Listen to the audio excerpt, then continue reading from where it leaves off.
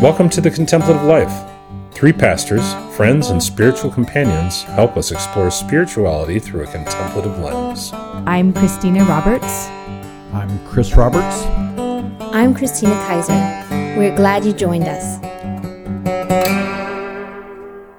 Well, hello. It's great to be with you. Today, we'll be talking about body shame. Bum, bum, bum. Last week, we interviewed Mary Reynolds about embodied spirituality, and I found myself thinking about our conversation over and over again. And I've been thinking about how the contemplative has helped me with my body shame.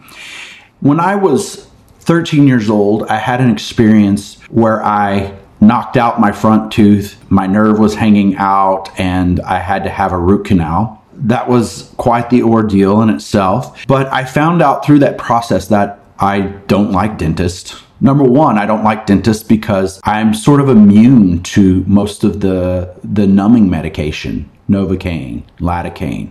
It doesn't really work on my body. And so I've had this fear of the dentist. Emergencies happen. Sometimes you have to go to the dentist just because, it's an emergency. And I've gone to the dentist other times in my life besides that root canal. I do go to the dentist. I remember another experience when I went to the dentist and the hygienist said, "When's the last time you had your teeth cleaned?" I said, well, I've been a missionary for a number of years and I've had most of my dentist work done overseas. I think that I last had my teeth cleaned, and I was stumbling over myself trying to think of whenever the last time I had my teeth cleaned. I felt so much shame sitting in that chair that hygienist, she probably was so disgusted with my mouth that she just couldn't help saying these very damaging things to me. 2 years ago, my children said, "Dad, you tell us to face your fears, but you don't go to the dentist." And so that just led me to think about, okay, I do want my children to face their fears. I want them to overcome sort of these obstacles in their way. That comment from my children led me to seek out a dentist and sort of take care of my mouth. What arose for me in my contemplative process of thinking about shame, and I need to take care of my body for the right reasons. I don't need to take care of my body because I've been shamed into taking care of my body. I want to take care of my body because my body is speaking to me. My mouth is speaking to me. My back is speaking to me. It's telling me you need to take care of yourself. And so I really have appreciated the contemplative journey that I've been on because it helps me to be motivated for the right reasons to do care for my body and to do care for my soul. What comes up for you guys as you think about body shame? Yeah, I appreciate that nuance of why we're doing the things that we're doing. I think is super important. And one thing that comes to my mind is a quote from Barbara Brown Taylor, and she talks about that the body is our prophet. And I remember the first time hearing that and was so struck by that image of what does it mean to really listen deeply to our bodies and not just like, oh, I have a headache going on my merry way, but what does it mean to actually be in a spiritual rhythm of listening and paying attention to the day-to-day communications of my body, which I think prior to that, I would just kind of go along my merry way. And if something, again, was painful or inconveniencing me, then sure, I might pause briefly to figure it out, but to fix it, not to necessarily go deeper with it. And maybe a second author, Ruth Haley Barton, talks about listening to our limitations.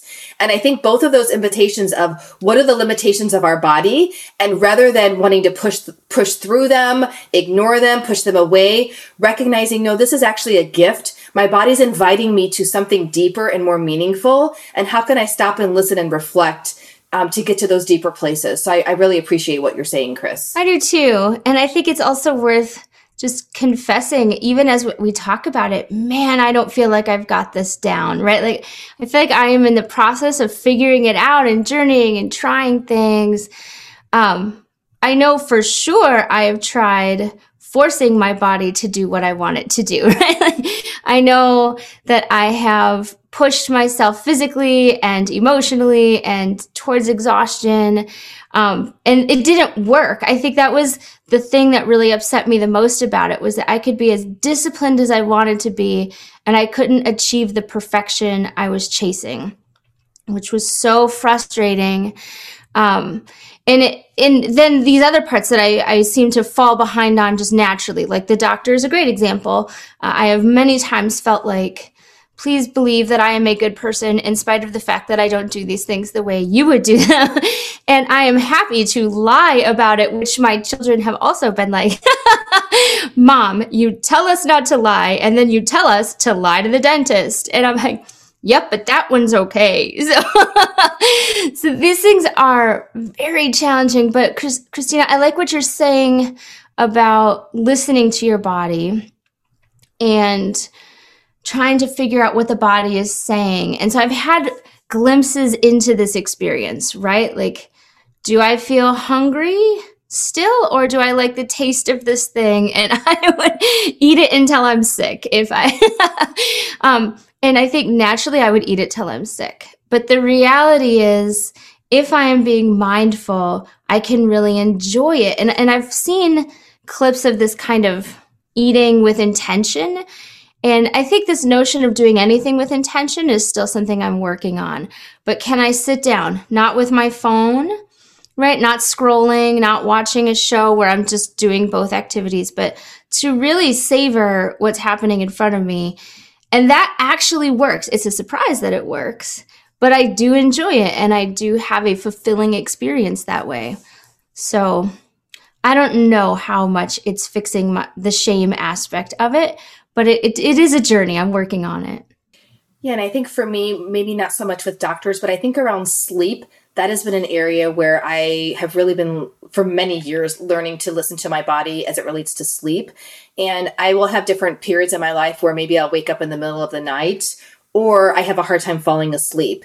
And I think that can feel embarrassing maybe, or like, I don't know, I should be the Zenful person and just when my head hits the pillow, fall asleep or something like that. But I think in those seasons where maybe I'm waking up in the middle of the night, I think it is invitation to pay attention to what is going on within me. And do I have practices during the day where I'm releasing whatever those stresses are, so that when it is time to sleep, I can sleep solid, I can fall asleep well. That can be a restorative process for me. And so I think different times when that would happen, I think before I understood about the contemplative invitation, again, I would feel embarrassed, or I wouldn't want to admit to Chris, oh yeah, I was up at 3 a.m, because it's like, well, why were you up at 3 a.m? Are you stressed or something like that? But just leaning into these contemplative ideas, and it's like, okay, here I am. I don't know why I'm up, but I'm up. And so what's the invitation, God? And quite honestly, sometimes it was maybe a recognition of like, you know what, I think maybe putting in an evening walk might be helpful or something like that. But there were other times where I genuinely felt like, you know what, I think I'm up actually because I want to have some quiet, reflective space, and I don't get it in the season, maybe my kids were younger or things like that, and it was just always constant. And I would have this beautiful journaling reflective time for maybe 45 minutes, and then I'd fall back asleep again and sleep until the morning. And I just leaned into that and took that as invitation of solitude and quiet. Not necessarily that I would have chosen that, but clearly there was something in me that needed to be worked out. And so I think, again, moving away from embarrassment or having to press through or hide these things versus the contemplative invites us to lean into what's being spoken to me here through this disruption, and how can I experience God? Yeah, I appreciate that. I think one of the areas that I've also felt shame around was whenever my body is sick. Often I get sick, like once or twice a year, I get congestion. My body is saying, hey, you're run down. And I think, that's happened to me over years. And what I initially tried to do is just plow through. I think, again, I've picked up some things that I've seen through my family. When you're sick, you just sort of plow through and you hope for the best. Recently I've started noticing when I get sick, it's like, why do I feel shame about being sick? Why do I feel bad? Well, I think, I'm looking at, well, have you been taking care of your body? Have you been eating the right stuff? Have you been drinking enough water? Have you been doing things that make your body healthy? And obviously the answer is no. And so I feel shame about that. I feel shame that I'm sick, that I've run my body down. And so I really appreciate that the contemplative has helped me to say, okay, you have been not making wise choices. You haven't, and not to feel shame about that, right? Like these are bad choices, not that I am bad, right? That's what shame is I'm bad, not that you've made bad decisions. And so the contemplative has really helped me distinguish between I'm not bad, I've just made some poor choices, and this is an opportunity to course correct. And this is also an invitation to rest my body, to help it restart, restore, reset. And then I get another opportunity to try again, to be good to my body, to try eating healthier, to try, to try getting more exercise, to try getting, 8 hours of sleep a night. So that's what I really appreciate about the contemplative journey as it relates to shame in our bodies. Yeah, I think one more thing maybe to add to that is when I was first learning about solitude retreats, this was probably maybe 12 years ago or something like that. And the person who was talking about this said, oftentimes when people go away for a retreat, the first thing that they do is they take a nap, they just fall asleep. And you think, I'm going to come and pray and do all these things. And he said, I have just learned that is not just me. It is most people, when they go away for quiet, that's what they do because their body needs that. And so he was just giving us permission to expect that and to do that. And so sure enough, I went on these retreats and it's that just felt really good to me. I would eat, settle in, and then take a nap, and it was so restorative. And I was thankful that he shared that because it was such a gentle invitation that I think contemplative often, gives us those gentle invitations versus that shaming voice of culture that we're naming today. I think another word that's rolling around in my head as we talk is this notion of acceptance. And I just realized I'm horrible at accepting pretty much anything. I have a plan. I want it to go a certain way every day, my whole life, the whole thing. And I was an opera singer before I was a pastor. And so if you got sick, you were going to feel the effects of being sick for a month after the fact. And if you got sick during finals week and you couldn't sing your final, that's a fail. There's no grace for what happens there. So for years, even after I had kind of walked away from a professional life like that, if I got sick, I would cry. That was my first it was denial, right? I'm not going to be sick. I'm going to push through, like Chris is saying. And then if I couldn't deny it anymore, then I would cry because this is the end of the world. And that's kind of true for so much of life. So much of my last several years is being can you just accept that? Christina, you're talking about, I woke up in the middle of the night. That would be just, oh, great. Now I'm going to be tired all day and I'm going to have this groggy feeling and I'm not going to be at my best. I can't accept anything, right? So what you're saying about, can I just accept that I'm up and have a good time being up, a reflective time? I'm sick. Can I accept that it's time to take a nap and enjoy a little bit, that I can take that nap? And there's a little bit of where are we going to get permission from?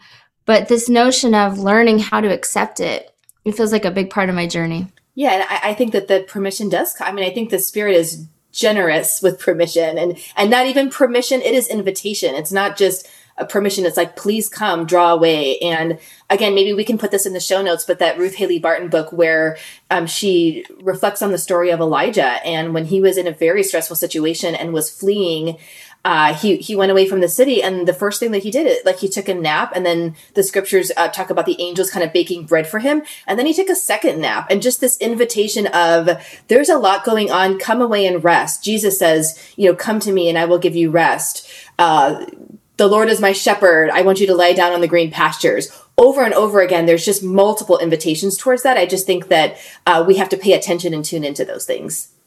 That makes me think of the famous C.S. Lewis quote, "In times of crisis, God shouts, but in times of normality, God whispers." just that tuning into. And I would like for my life the normality of my life to be one of responding to these invitations that my body gives me, these whispers, these small nudges. But you're right. Our society, like, we don't really, this fine tuning, this tuning into stuff, it's not something we're really all that good at, I find myself growing in that, but I like to be slammed. I like for the megaphone to trumpet what I need to do next. And so I really appreciate this conversation. And I look forward to ways that I can respond personally to these nudges, these small invitations of the Spirit. So thank you guys for this conversation.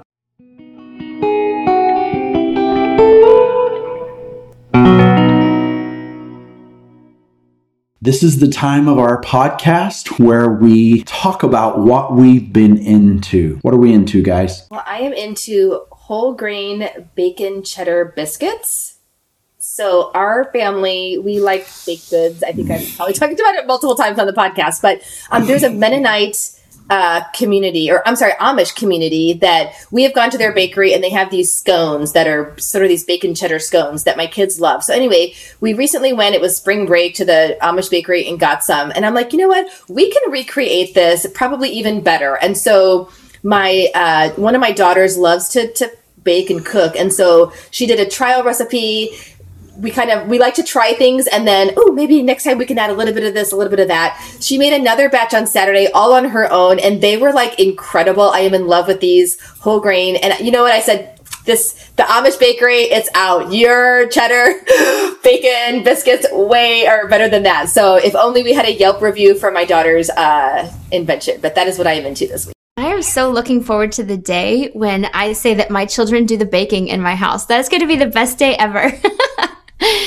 I think, so we are working on getting a garden started. So I am into watching the seeds pop up right now. And they said it would be 7 to 14 days, and it's been like 4, and we're starting to see seedlings pop up and little leaves, which I always find to be a complete miracle. So that is what I am into right now.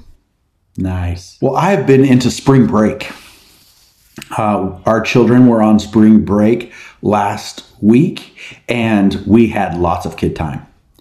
But this week, our neighbors, they go to a different school, and they are on spring break. And so our children are doing school throughout the day. It's virtual this week. And as soon as school is over, they're not, what's for after school snack? I'm hungry. No, they are out the door, and they are gone until the sun sets. They don't think about eating. So I have really been into not having to feed my kids every 5 minutes because of spring break. I've actually had some wonderful times of sitting and reading and relaxing. So I just wish spring break, like my kids had friends that had different spring breaks sprinkled throughout the school year so they could go play, and of course the weather is nice. They've been able to be outside, but I have loved spring break. The disappearance of children after school is amazing. Well, that's all for now. Thanks for joining us. If you want more resources, you can check out the contemplativelife.net and find out all the offerings that we have there. It was so good to be with you. We'll see you next time. Have a great week.